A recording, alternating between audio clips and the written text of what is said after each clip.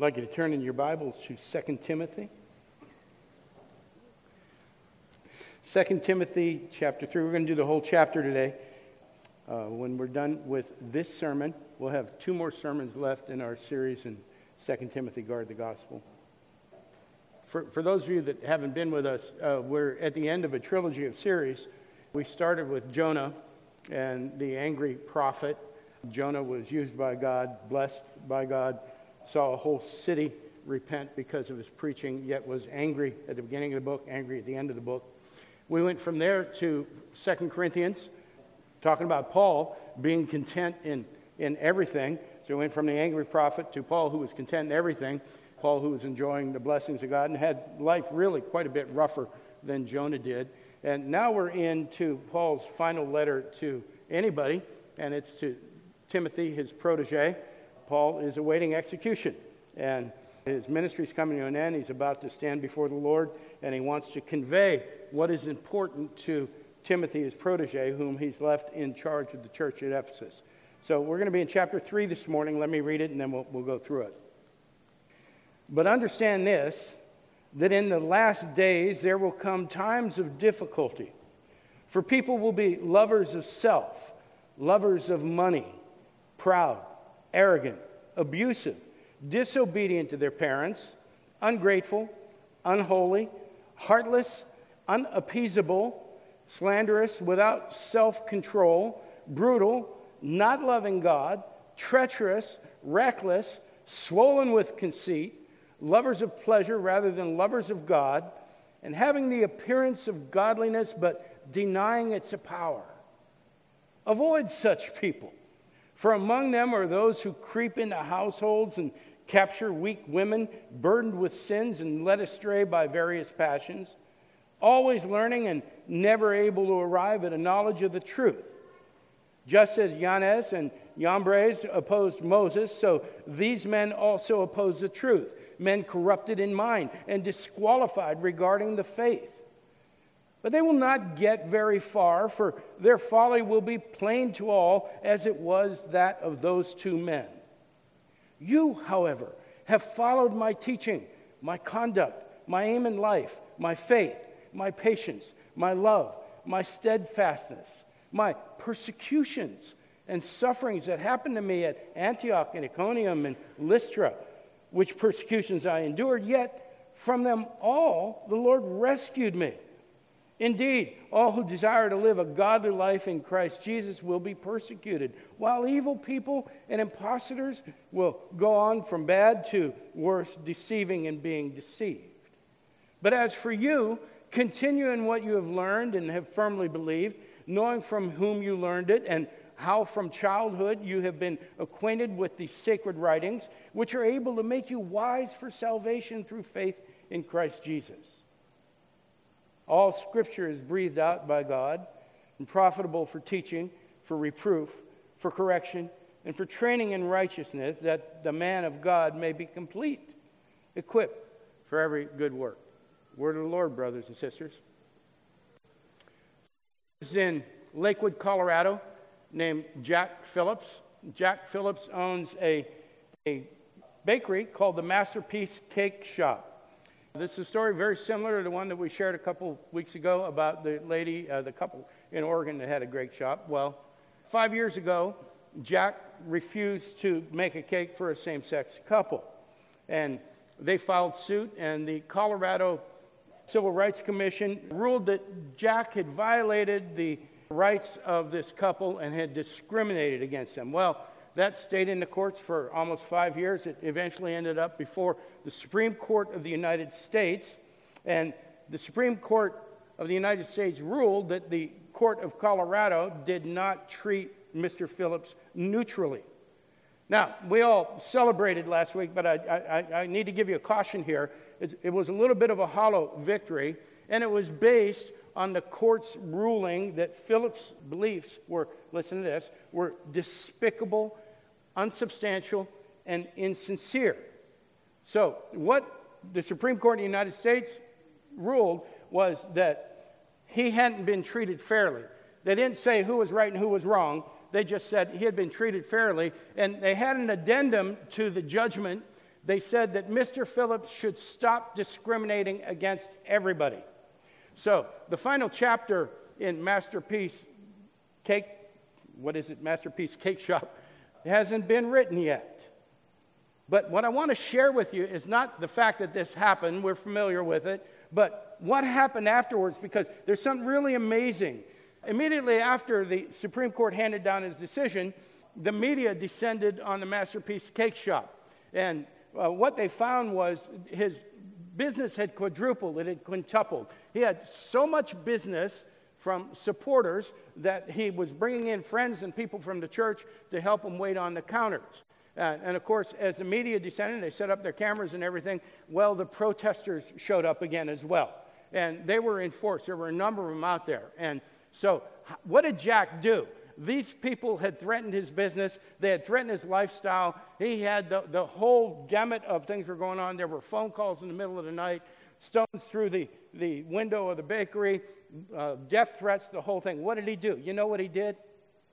He made cookies for them. He went out to the protesters with a tray of freshly made cookies and cupcakes, and he offered to them. And the video is really kind of amazing because they didn't know what to do with that. The world doesn't know what to do with grace, brothers and sisters. Okay, they're standing there, and you can see a couple of them have the cookies in their hand. They're like, am I supposed to eat this? Or what do I do? Some of them were mad. Some of them rejected the cookies. Jack just stood there with this smile on his face, radiating the love of Christ to these people who were threatening him. Now, we need to think about that for a second, because this is the heart and soul of what is here in 2 Timothy. Jack was living his theology. He was using applied theology. He wasn't just reading the book, he was walking it out. There's a vital lesson we have to learn from Jack in this. But let's take a quick look at where we've been in 2 Timothy so that we can get a bead on this, okay? Part 2, the part right after the introduction and the background of 2 Timothy, asks that question. Do we live our theology? And why is that question even important? Well, it's important because we're in a battle. The world is turning against the church. Now, it's not time to circle the wagons. It's not time to begin fighting back, and we'll talk more about that. But we're in this battle. And then part 3 was, well, how do we fight the battle? And that's when we got a glimpse at the idea that maybe this isn't exactly what we think it is, the type of war that we think it is. We fight that battle with love, with compassion, with mercy, and with the grace that we've received. Now, part 4 was, okay, we get that, but can you give me a little bit more detail about what these weapons are? How does this work? And in part 4, Timothy finds out what we're supposed to do. We're supposed to present ourselves as one approved by our God, approved by those who are watching us, those who are looking for how we react to these things. Are we going to be godly? We're going to be just like everybody else. We're supposed to rightly handle the word. We're supposed to depart from iniquity. We're supposed to shun sin. And we are supposed to cleanse ourselves from everything that is dishonorable. In other words, we have to take conscious part in our sanctification. We have to participate in the process that God is putting us through and making us holy. And in doing that, we are to pursue 4 things: righteousness, faith, love, and peace. Righteousness, faith, love, and peace. And in doing that, we are to be 4 things. We are to be kind to everyone. We are to be able to teach, able to express ourselves. We're not all going to be preachers and Sunday school teachers, but we should be able to articulate the gospel and the change we've gone through. We should be patiently enduring evil, not returning evil for evil. And we should be correcting opponents with what? Gentleness. Now, all those tactics, all those weapons are unconventional. They're counterintuitive. They defy the reasoning of the world. And I believe if we were honest with ourselves, we would admit that they're somewhat contrary to our nature. These are not the things we want to do when somebody's giving us a hard time. This is not the way we want to react when somebody throws a stone through the window of our business or tells us that our beliefs are unsubstantiable. It's not the way we want to react. We want to fight the way the world fights. Paul says, don't do that. Be different. Be different than the world. Now, that brings us up to our passage for today. Why? Why don't we fight the way the world fights? Why don't we use the world's tactics? Why don't we, like everybody else, why don't we just reach out and get our pound of flesh when somebody hurts us? I mean, the Bible says an eye for an eye and a tooth for a tooth, doesn't it? A gross distortion of that quote. All that quote's meant to say is that the punishment is to fit the crime. It doesn't say that vengeance is ours, brothers and sisters. Vengeance is whose? Mine, says the Lord. Amen? So chapter 3 is going to delineate the difference between the people of the world in verses 1 through 9 and the people of God in verses 10 through 17. We're going to see this contrast. This is part 5 of Guard the Gospel. I'm calling this Last Days because I like the phrase. It's not the main point of the sermon, but we'll get a chance to talk about that in just a second. So let's take a look at these people of the world in verses 1 through 9. Paul tells Timothy about the last days in verse 1. Now, as soon as I say last days, anybody who's ever read any of those books in the 80s or seen those movies, you remember those Christian movies where everything's blowing up and all this stuff? If you ever read Hal Lindsey and some of the others, we've got an idea what the last days are. And these things are going to happen, these things are going to happen, and these things are going to happen. And then it'll be the last days. And there's going to be some tribulation. And, you know, we all know what that looks like. And the Lord's going to come back, maybe the beginning, maybe the end, maybe sometime in the middle. We argue a lot about that. And we think that the last days are something that's going to happen in the future, that they haven't happened yet. Now, we know that's true because we've all been taught that certain things have to happen before the last days come. They got to rebuild the temple in Jerusalem. They got to reinstitute the sacrifice. There's got to be 2 witnesses identified. They're going to get hurt, shot in the head, something like that. They're going to lie in the streets. And if you ever watch Left Behind, you got the whole scenario right there. Yeah, it's funny because we've been taught that. It's kind of ingrained in us. But we've also been taught that the Lord's return is what we call imminent, which means it could happen at any time. And we all say, you know, the Lord can come back at any time, in a wink of an eye, just like that, bang, bang, bang. He could be here any time. But we don't really think that, do we? Because in the back of our minds, we're saying, well, I don't know. They haven't rebuilt the temple yet. Not coming back today. Yet the Bible tells us that his return is imminent. So we have this view of the last days. But I got to tell you something. That view of the last days is something that's going to happen in the future. Just isn't coincident with Scripture. It's not in harmony with Scripture. In Scripture, the last days start at the ascension of Christ into heaven. Now, some theologians will call this the church age. But we are in the last days. I know it's been over 2,000 years. Seems like an awful long time for the last days. But this is it. We are living in the last days. And Paul wants Timothy to understand this, that these are the last days I'm talking about. And there are times of difficulty. There are times of, you can call it tribulation. And Paul wants Timothy to understand the environment that he's in. So he describes the people of the world in the last days. And the list of attributes is breathtaking. But as we go through it again, I just want you to look around you. Take a look at the newspaper this afternoon. What's on your feed on Facebook or your news feed on the internet or on your phone there. And tell me if this doesn't describe the day that we're in right now. People are going to be lovers of self, lovers of money, proud, self-centered, arrogant, self-filled, abusive, disobedient to their parents. All the parents are going, yeah. Ungrateful, not appreciating what they've been given. Unholy, ungodly, heartless, unappeasable. Boy, I got to tell you something. If one word were to characterize the environment, the cultural environment we're in right now, it would be unappeasable. Nobody's happy about anything. Okay? Take the political sides, 2, 3 sides, whatever. I'm going to tell you something. One political party could stand up tomorrow and come up with a cure for cancer, feed the entire world, end famine in the world, and bring peace and love to the world. And the other party would stand up and go, well, we don't like the way you did it.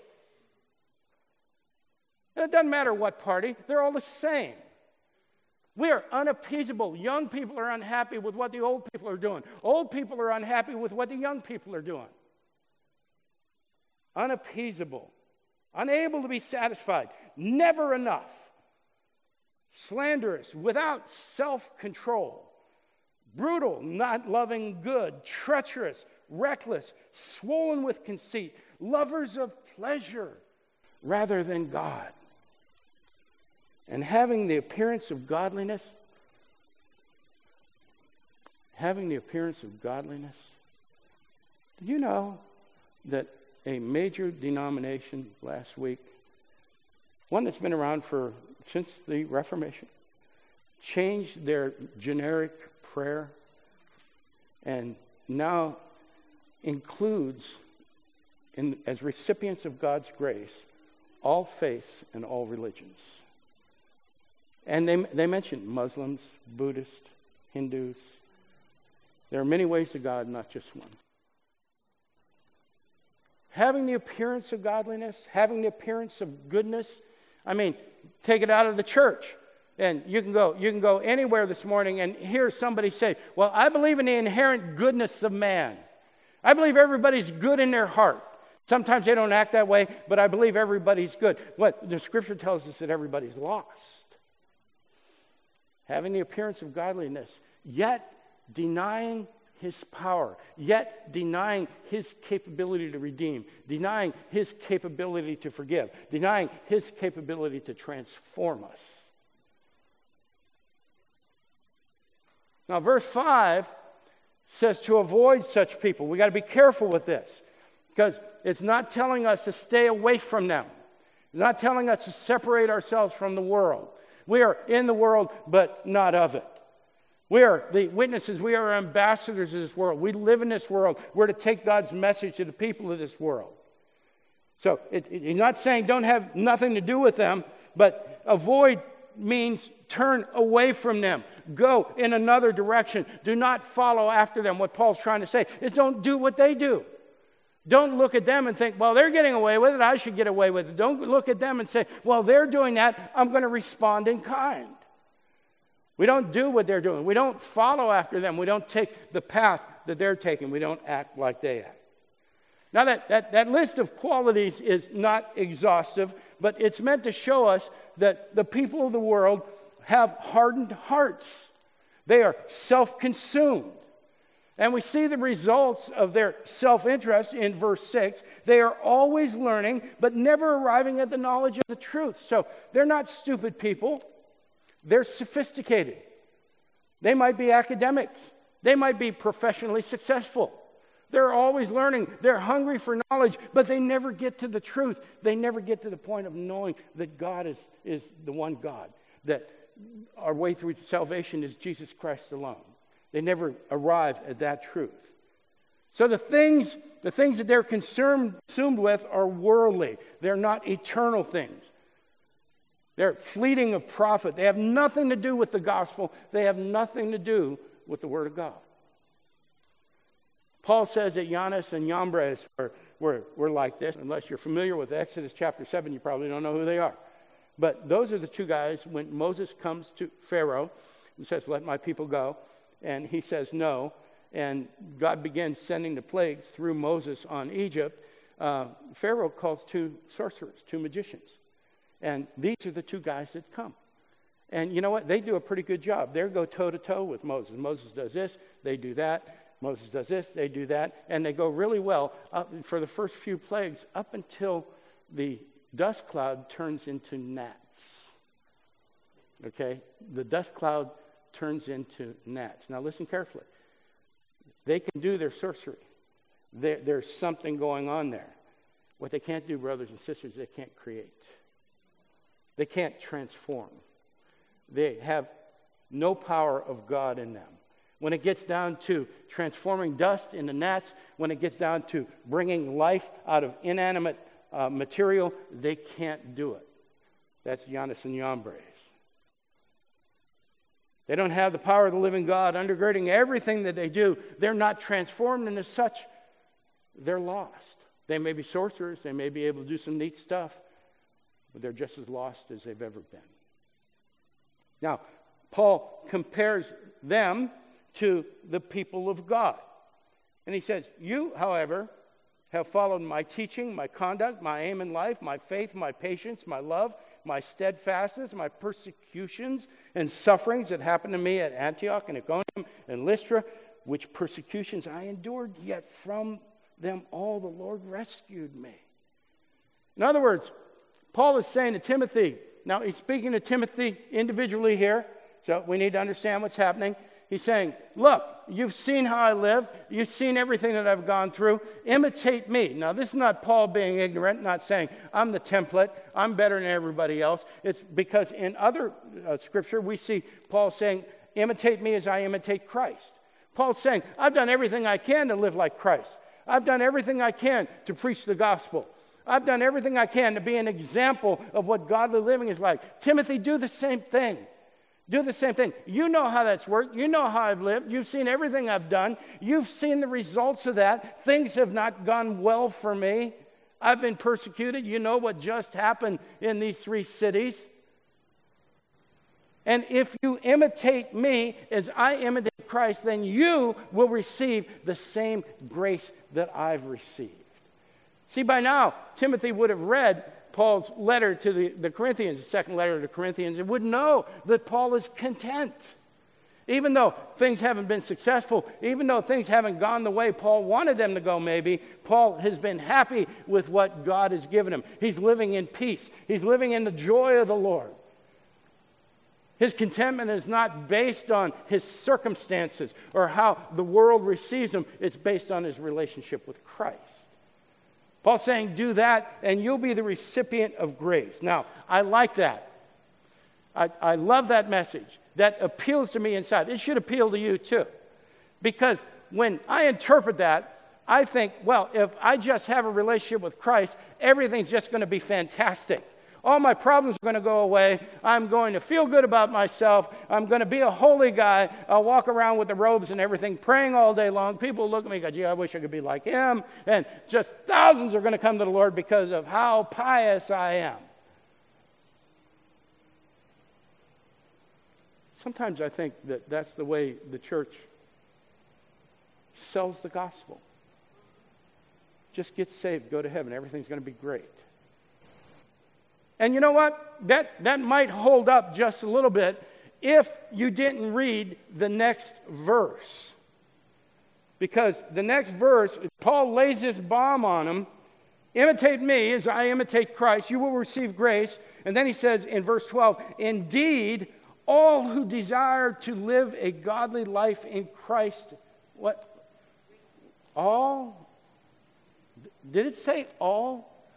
Now, you know, Sometimes when you see all in Scripture, it doesn't mean all. When Scripture tells us that all abandoned Jesus Christ, we know that all didn't abandon him. There were some there at the foot of the cross, mostly women. John was there. Okay, so sometimes all doesn't mean all. But when Scripture gets specific about it, it does. And Paul is being very specific here. He says, everyone who desires to live a godly life in Christ will be what? Persecuted. Well, what kind of recruiting is that? Come on in, we're all being persecuted. You're next. Come on in, come to Jesus Christ. Life's going to be rough. Come on in, come to Jesus Christ. You'll be outcast. You might lose your job. You might lose your friends. You might lose your house. You might lose your family. Come on in.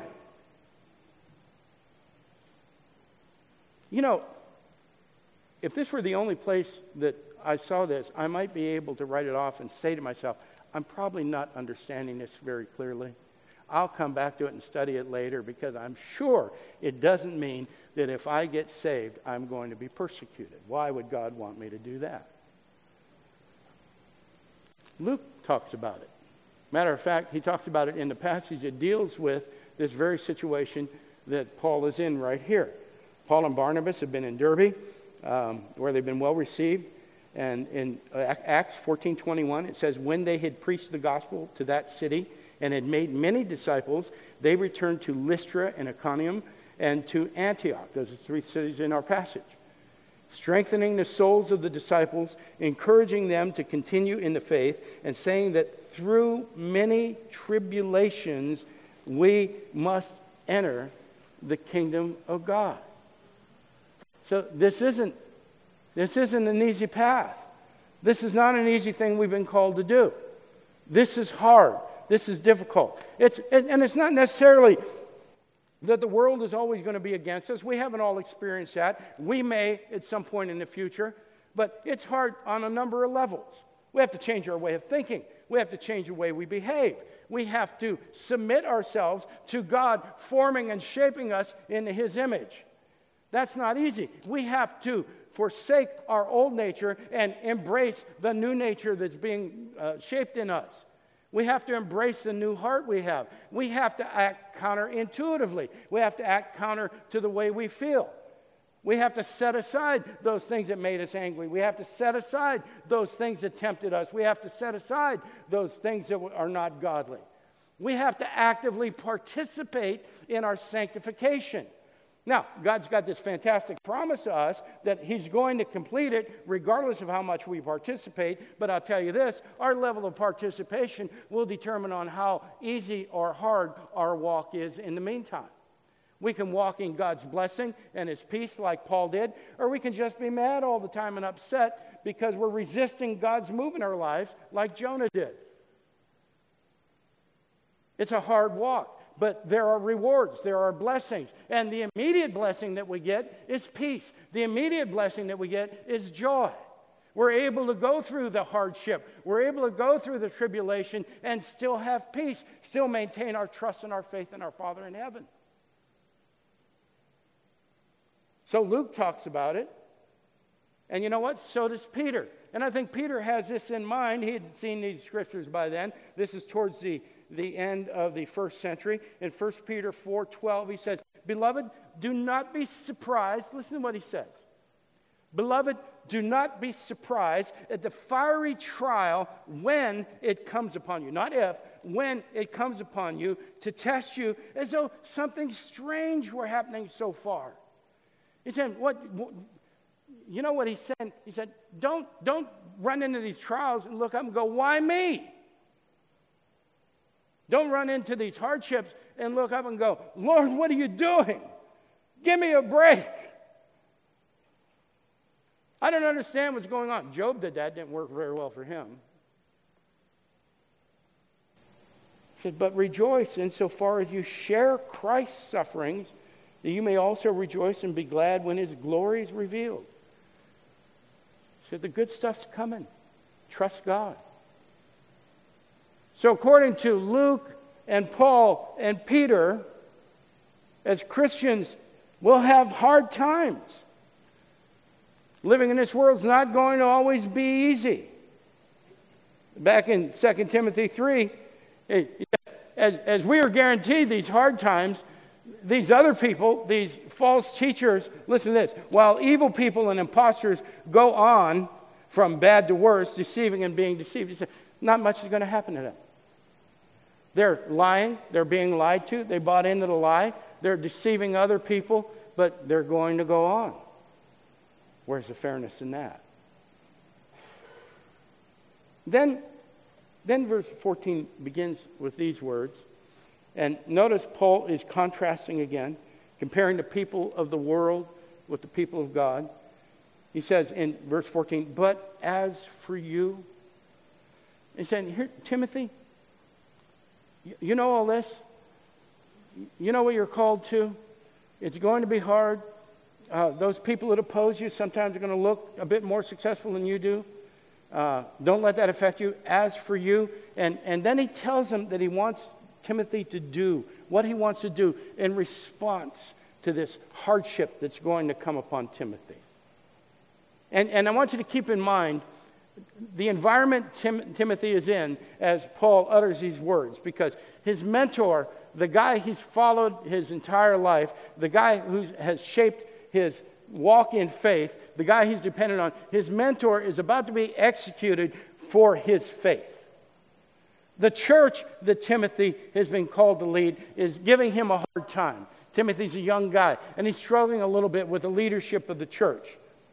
And on top of that, the church is being persecuted. Nero's beginning to go through the Roman Empire and search out the Christians and torture them and kill them. The days ahead promise to be filled with evil and filled with these self-centered people that are against God. So Paul is saying, Timothy, I want you to take this over. It's a real mess. They're coming to kill me, and it looks like everything's falling apart. And I'm putting you in charge, brother. Take care of it.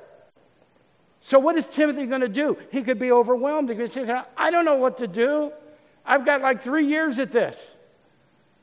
What do I do? And not only does Timothy need to know what to do, but this isn't just for Timothy's personal edification, because Timothy's being called to teach the church. So whatever Paul is telling Timothy to do, Timothy has to turn around and tell the church to do. So Paul is dying, and here it is. What do you do when I leave? All this stuff's going on, Timothy. I've been preparing you for this moment. Here it is. Here's what I want you to do when I'm gone. 1, continue in what you have learned and have firmly believed, knowing from whom you learned it. And number 2, be acquainted with the sacred writings. Anybody know what the sacred writings are? I can't hear you. Scripture, Old Testament Scripture. You know what? There's got to be more, isn't there? I mean, it can't be that simple. It sounds simple, but we've got a complex problem here. It's going to call for a complex solution. Number 1, we are to continue. Okay, what does that mean? It means that we are to live what we've learned. We're to continue learning. We're to continue going deeper, but not just to acquire knowledge, but to live it out, to allow it to impact how we relate to the people around us. We are to live what we have learned. And number 2, we are to be acquainted with the sacred writings, acquainted with Scripture. Why? Well, there's got to be more than that, but listen to this. The Scripture's the answer to everything. Because the Scriptures are able to make you wise for salvation. Now you put those two things together, and what Paul's really saying is we are to know and apply the Bible to everything that we do. Okay, but Paul, that doesn't sound like much of a strategy. I've had people tell me Scripture's not sufficient for everything. It is. Why do we know Scripture is sufficient for everything? We don't need all these helps. We don't need these outside strategies. We don't need these outside influences because of verse 16. All Scripture is breathed out by God. How much Scripture? Oh, listen to me. All Scripture is breathed out by God. And profitable. Now, before we go further, I just want you to stop for a second, because we could look back and go, well, didn't those dopes know that? Okay, but you've all been in the Bible study. You've all heard it from time to time. You've all heard somebody read a difficult passage of Scripture and then say, this doesn't apply to us. This is for unbelievers. So we don't have to listen to it. But Paul says all Scripture is breathed out and profitable for what? For teaching, for reproof, for correction, and for training in righteousness. Why? So that the man of God may be complete, equipped for every good work. You see what's happening here? See what Paul's saying? The people of God are called to be the people of the Word, not the people of the world. We're called to be people of the Word, not people of the world. And we are to be characterized, guided, and formed by the Word of God. It's useful for teaching, for reproof, for correction, for training in righteousness. And knowledge of the Word of God will cause His people to be complete. Greek word adios here. It means to be totally qualified. Knowledge of the Word of God, it will cause His people to be equipped at Satsuo. Okay? This is outfitted. You get a picture of a soldier standing there with all the equipment that he needs to fight the battle. Okay? There's a lot of overlap between the two words. Paul's not repeating himself. He's using them together. It's almost as if Paul is saying, the man or woman of God may be competent, having been made very competent, the way Spiros Zodhiates puts it. Competent and having been made extremely competent. Competent for what? Competent for every good work. Well, what is a good work? Good is agathon. Every virtuous, morally pure, godly work. The people of God are people of His Word, and through that Word, they're competent to do the work that God calls them to do. And therein is the difference between the people of the world and the people of God. People of the world are self-centered, self-consumed. People of God are focused on God. They're competent to do His work. It's eternal work. It's not worldly work. It has eternal impact. What do we do with that? Well, as the world stands up and opposes us, we approach them with love, gentleness, self-control, sacrifice, and grace, and humility. We've been recipients of grace. We're supposed to be vessels of grace. Those are the weapons we fight with. Now, that doesn't make sense. And we say, why? Why do we have to fight unconventionally? Well, we have to fight unconventionally, brothers and sisters, because we've been changed, because we've been transformed, because of the power and the presence of the Holy Spirit. We're being conformed to His image. We're being drawn to the Father. We're being made like Him. We're supposed to be a billboard. We're supposed to be putting Him on display. When people see us, they should see Jesus Christ. They should see that we are different than the world, that we act differently in the world. We fight differently because we've been transformed. What does that transformation look like? It looks like Jack Phillips handing out cookies to his enemies. He sets the bar high. I'll bet you any money, I know that the cookies were the fresh ones made. I'll bet they were the best cookies he made all day long. And he took them out to the people that were trying to destroy him, and he said, this is what grace looks like. This is what the love of Christ looks like. I know you hate me. They hated him too. I know you reject me. They rejected him too. And he looks down from the cross and says, forgive them. They know not what they do. That's us, brothers and sisters. That's us. When the world comes against us, will we be Jonah, angry at everything? We'll be Paul, content with everything. Guard the gospel. Guard it with everything you have. But don't just guard it, live it. Let's pray. Father, we thank you for the grace that we've received. We thank you for this transforming power. We thank you, Lord, that you are sanctifying us. You are leading us, Father. You are forming us. We're not yet perfect, Lord, but you're going to get us there. It may happen in glory, Father, but we look forward to that day, and we put our faith and our trust in you. Lord, give us the strength to follow you diligently, to be those ambassadors of your love that you've called us to be. In Jesus' name we pray. Amen.